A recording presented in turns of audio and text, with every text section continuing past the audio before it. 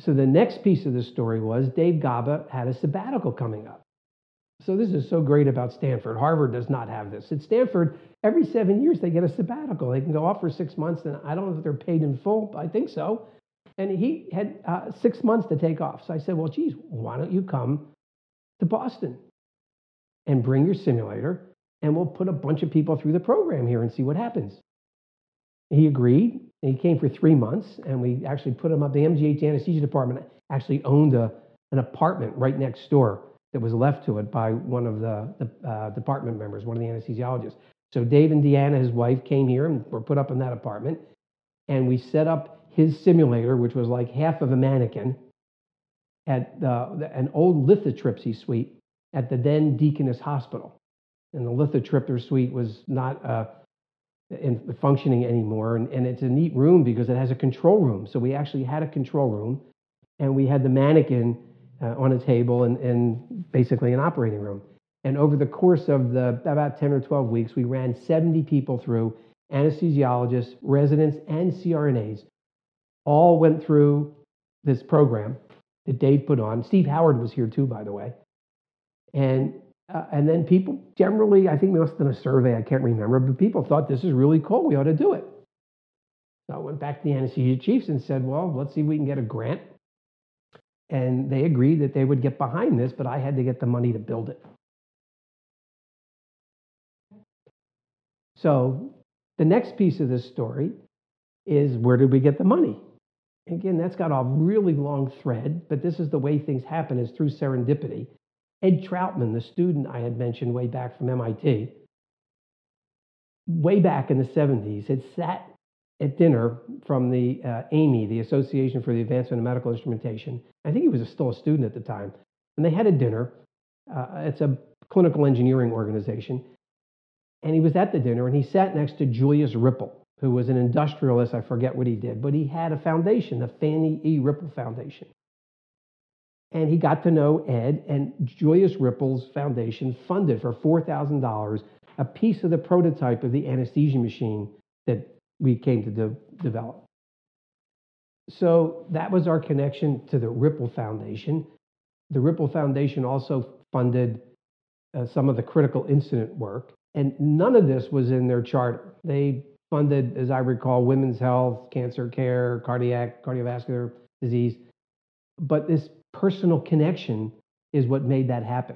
Now, Julius Ripple had died, and his nephew, I think it was Eric, was then running the foundation. So here, roll ahead to the 93, this was, I went back to the Ripple Foundation and proposed that they fund the building of the simulation center, which again was not in their charter. They're based in New Jersey. I can't remember exactly how it happened, but I think I flew down there, and I might have gone with somebody else, maybe with Dick Kitts, or maybe with Ron Newbar, I don't remember. And I went down there and presented to them, and they agreed to fund this. But they only fund hospitals.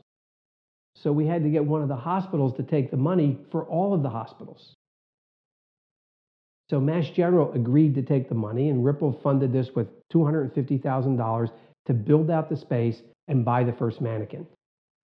And so that's how it started. And actually, Ann Prestipino, who's still the senior VP at the MGH, she was the one who signed the document and took the risk, because again, there was no policy, or it was just something that we did.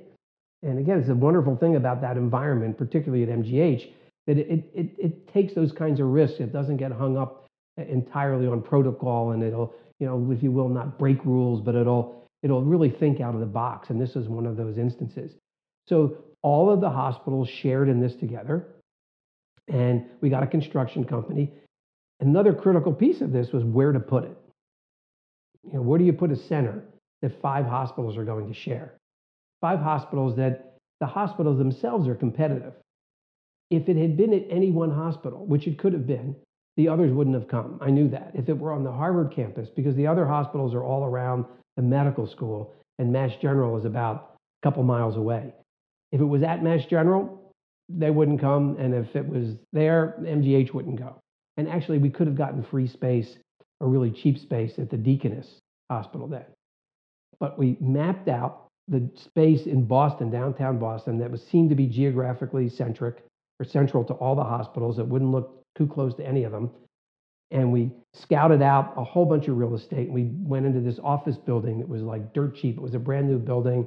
There was a real estate slump. So we got this for $13 a square foot for 2,500 square feet, which was just really cheap in this really nice office building. And we built a simulation center. Now, this was the first one of its kind other than what was going on at Stanford and Gainesville. They were where things were developed. They would develop the mannequins, again, these two different kinds of mannequins. And what we were building was a place where we would train people. It was really all about training and, of course, doing some research. And that's how it got built. The anesthesia departments funded, in a way, they paid the rent. And they did that because collectively they worked together, and every year they'd put on a review course, an anesthesia review course. And they'd make some money from that. And they would plow it back, and usually to research and to their then joint graduation. In this case, they agreed to use their joint funds to pay for the rent.